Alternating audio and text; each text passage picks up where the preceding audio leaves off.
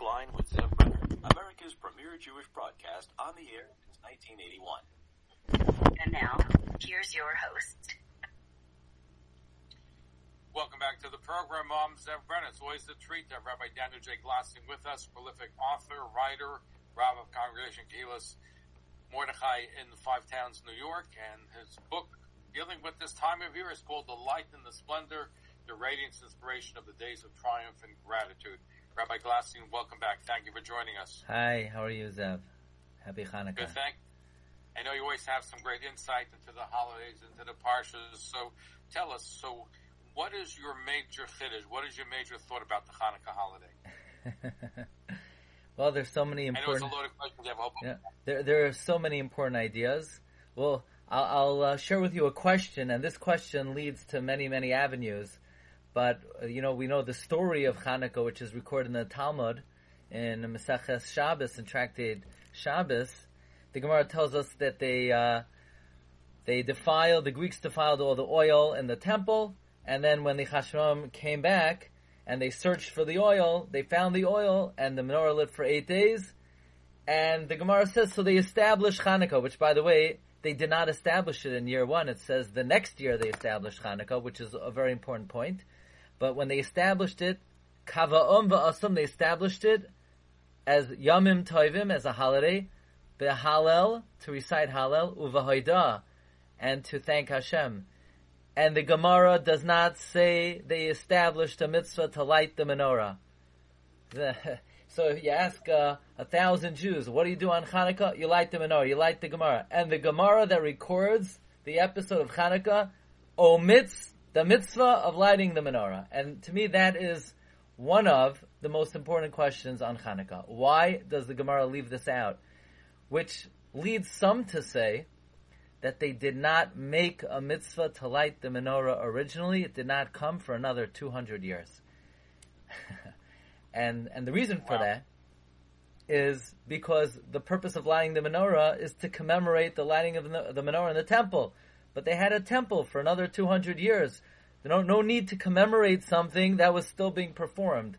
It was only after the destruction of the temple, then later on, they added an additional mitzvah. So that's one approach to that Gemara, an interesting historical approach. Actually, I was once discussing this with Rabbi Herschel Schachter, and he said that he heard Rav Soloveitchik say over this approach, and he personally had a question on it because he was at a museum that they found menorahs that dated back to the years in the immediate aftermath of Hanukkah. So clearly they did establish a mitzvah of lighting the menorah. But actually, if you look up the source of this idea, the source of this idea is one of the great Polish Gedolim. His name was Rabbi Shuala Mikutna.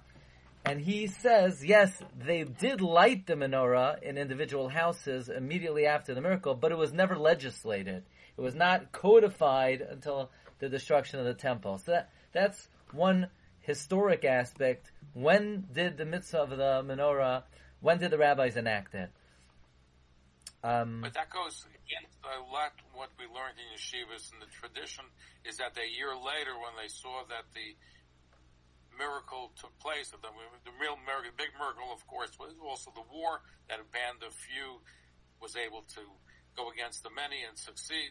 And the year later is when they established the Yom Tov of Hanukkah. So how does that fit in? If they establish Yom Tov of Hanukkah, the only way to celebrate Hanukkah is lighting the menorah, not by eating cookies. Yeah, exactly. So that's what the Gemara says. The language of the Gemara is they established it behalel v'hoda.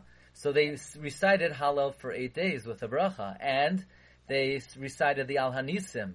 But this is arguing that the lighting of the menorah per se did not come until after the destruction of the temple.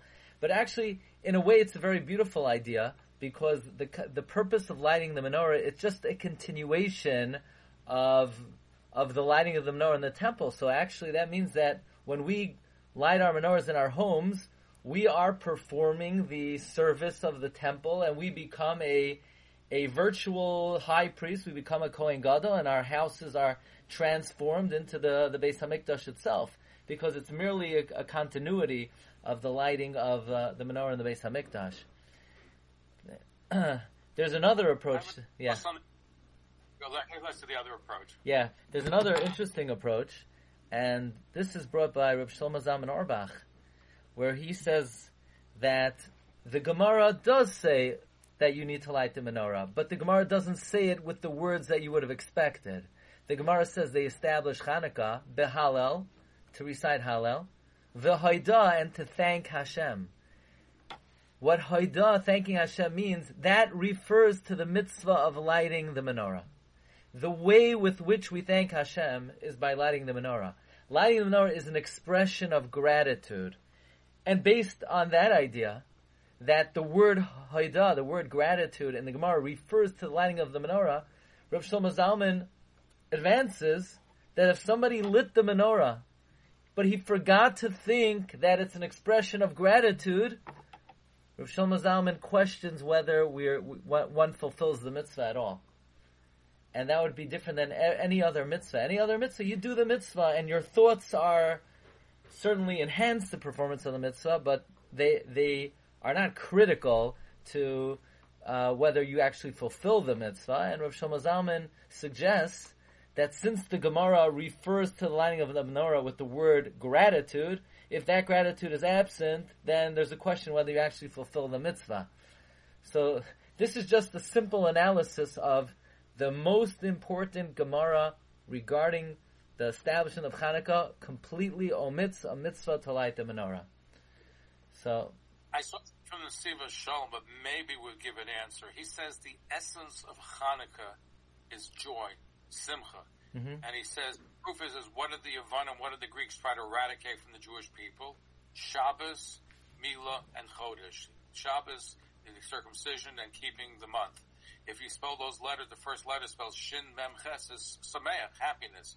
So therefore, the essence of Chanukah is joy. So when the Gemara asks, my Chanukah, what is Chanukah? Not asking what is the holiday, what do we do for the holiday? He goes, what is the essence of the holiday? And oil is the essence of the holiday, because oil means joy, like Yehudim, or to Jews there was light. So that is just a reflection of what the essence of the holiday is all about. If that's the case, maybe that's why they didn't stress the lighting of the menorah. They just spoke about the essence of oil, which is joy. Mm-hmm. Okay, that's a nice thought. Yeah. So just a thought for myself. It's a beautiful thought because the word sameach and joy, and certainly Hanukkah is a very joyous time. Yes, absolutely. Yeah. Now, yeah. In your book, you also have lots of different ideas about Hanukkah. What intrigues me very, very much so is the fact that Hanukkah is different from a lot of holidays. The stress is on the house, not on the individual. So, therefore, maybe you can amplify that. With Purim, you need to have somebody qualified over Bar Mitzvah who can learn the Megillah, read the Megillah, in order to fulfill your obligation. But when it comes to Hanukkah, if somebody just lights a candle in your house, you've really done the basic part of the mitzvah, the commandment. Yeah, that's actually that discrepancy between Hanukkah and Purim really brings out the fundamental difference between the way these mitzvahs were enacted. So the mitzvah of reading the Megillah devolves on the individual. Everybody has to execute that obligation, and therefore if you want to hear from someone else, that person must be fully obligated in the mitzvah to discharge your mitzvah, as opposed to the lighting the menorah, where the mitzvah, as you mentioned, is on the house. And that has many halachic ramifications. You know, if somebody's a guest, where technically they would not have to light themselves. They could do what the Gemara says. You give a few cents, you give $1 to the homeowner, and you have a partnership in their lighting of the menorah, because once the house has a menorah, so everybody fulfills the mitzvah. So it's a very different kind of mitzvah. The mitzvah was obligated on the house. And many years ago I heard from a great rabbi in England, Rabbi Isaac Bernstein, who he said over from one of the Rosh Yeshiva and Yeshiva Kol Torah, why is it fundamentally that the mitzvah of Hanukkah is on the house as opposed to the individual? And he cited a source in Megillas Antiochus and in other ancient sources about the decrees of the Greeks, where one of the decrees was they decreed that no Jew can have a lock on their door, that they couldn't lock their doors. You know, we're familiar, they wanted to abolish Milah and Shabbos and Chodesh. But this is, I think, a new idea that many are not familiar with. They wanted to, they forbid a Jew to have a lock on their door. And the explanation was, any home that you can't lock the door, there's no privacy in the home. There's no dignity in the home. The home has no honor. Basically, it was an assault on the Jewish house. It was an assault on the bias. They wanted to destroy the sanctity of the Jewish home. Therefore, when the sages enacted the lighting of the menorah, they obligated the home in order to restore the sanctity, the dignity of the Jewish home. So therefore it's a Yom Tov that we have to celebrate the Kedusha of the Jewish home. You know, I once heard, and I've seen this inside, the Chassam Sofer writes, and by the way, Reb Levi Yitzchak Berditchev also writes, we know the Talmud teaches us that when Mashiach comes, all the shuls, all the Batei Knesios will go to the land of Israel. They'll be adjunct to Eretz Yisrael, but there's an idea that the Jewish home will also go. The home where the Torah was observed, the mitzvahs were performed, the home also, the Jewish home has sanctity, just like a Beis HaKnesses. So that's one of the objectives of lighting the menorah, to restore the sanctity of the Jewish home.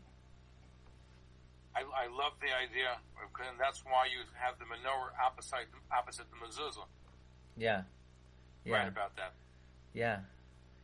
Rabbi Daniel J. Glassian is our guest, prolific writer. His fourth book is called The Light and the Splendor, the radiance inspiration of today's triumph and gratitude, of course, also dealing with Hanukkah. What are some more inspirational thoughts that you're able to share with us? Well, thank you very much. One thought that I said over this past weekend, I had the zechut to speak in Sha'arei Tzion, one of the largest Syrian Batei Knesios in America, and I said over an idea that I find very compelling and inspiring, where we have this discrepancy between the Gemara that talks about the miracle of the oil, and of course in the Al Hanisim, as you mentioned, we talk about the military victories. How do these two miracles coincide? Are they two separate miracles? Are they? How do we relate to the two of them? After all, the miracle of the oil wasn't really needed. It was not really necessary. First of all, would have been the end of the world if we didn't light the menorah for 7 days? Okay, certainly it would have been preferable. But even more than that, we could have lit the menorah with impure oil. We could have lit the menorah with tamei oil. We know there's a halachic principle that when the majority of the community is tamei, is impure, then you're allowed to do the service in a state of impurity. So we didn't really need the miracle of the oil, and God doesn't perform miracles for nothing. So why did we need the miracle of the oil, and how does that fit together with the military victory? So really a beautiful idea. When the Jewish people left Egypt, so God gives us a weather report. He says, Hayom atem yotzim b'chodesh ha'aviv. You're leaving today in the springtime. And the Medrash comments, look outside. It's not too hot. It's not too cold. It's not too sunny. The weather is just picture perfect. And the question is, of what relevance is it what the weather was like when we left Egypt? The Jewish people were suffering for 210 years. It was a Holocaust. At least 2.4 million Jews were decimated in Egypt. They killed our babies. They put them in the cement. So once we could get out of that mess, so we're going to run for our lives. Even if it's a rainy, cloudy, cold day, we'll be very happy we got out of there. I don't think a prisoner that was in prison for 50 years cares about what the weather is like on the day of his liberation. So why is God focusing on the good weather of the day we left Egypt? There's such a stunning idea of Reb Chaim Shmulevitz. It's really beautiful. And this is the gift-giving season. We like to give gifts to our children. Actually, whether we like it or not, that's something that we definitely hard to get away without doing. Or you give your wife a gift. Imagine you want to give your wife a gift, so you pull out of your pocket a diamond ring and you slap it down on her hand. Here's the gift. She'll probably be very happy, but it's missing something. What's it missing? it's missing presentation. You want to give a nice gift, it's better if you put it in a box, a silk box, and you put wrapping paper around it, and you tie a ribbon around it. Not that the box increases the retail value of the ring, and not that the bow or the wrapping paper increase the retail value of the gift, but it adds an intangible touch. It adds a touch of love. It shows you're not just giving it because you have to. You're giving it out of ahava. You're giving it out of love. Actually, for all you listeners out there, I'm going to save you some money because you could actually get a little bit of a cheaper gift, but if you present it right, it goes a long way, even though it's not increasing the value of the gift. And it's the same thing when we left Egypt. God gave the Jewish people the greatest gift. He liberated us. He saved us. And the Jewish people, though, may have thought, okay, God saved us, but He has to save us. He's our Father. He's our God. We were going to be destroyed. We would not have been, there would be no remnant. So Hashem wanted to show, I didn't save you because I had to save you. I saved you because I love you. Look at the presentation. Look at this extra touch. Look at this intangible element. It's a beautiful day outside. I'm not just liberating you. I'm liberating you out of love. It's sort of an extra display of ahava. So too, Reb Chaim Shmulevitz says, certainly the main miracle of Hanukkah, there is no question, was the military victory. Our lives were in danger. Judaism was in danger. They were going to destroy us. Yes, we could have abandoned our religion, but we weren't going to do that, so the Jewish people were in peril.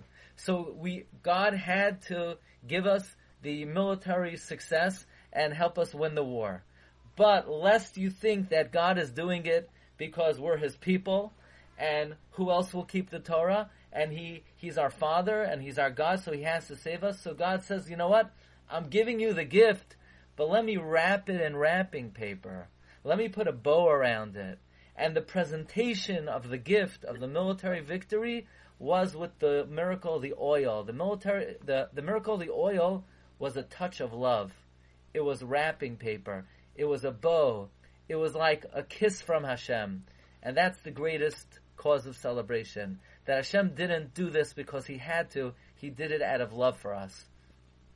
Would you say it's similar to the fact that when Yosef was sent to Egypt in a caravan, that he was sent in a caravan full of fragrant spices as opposed to coil and oil, which is smelly?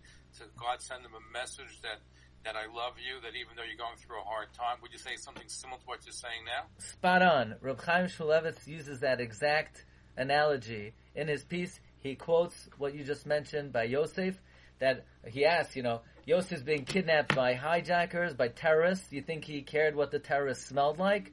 His world is coming crashing down. And Reb Chaim says, that's exactly the point.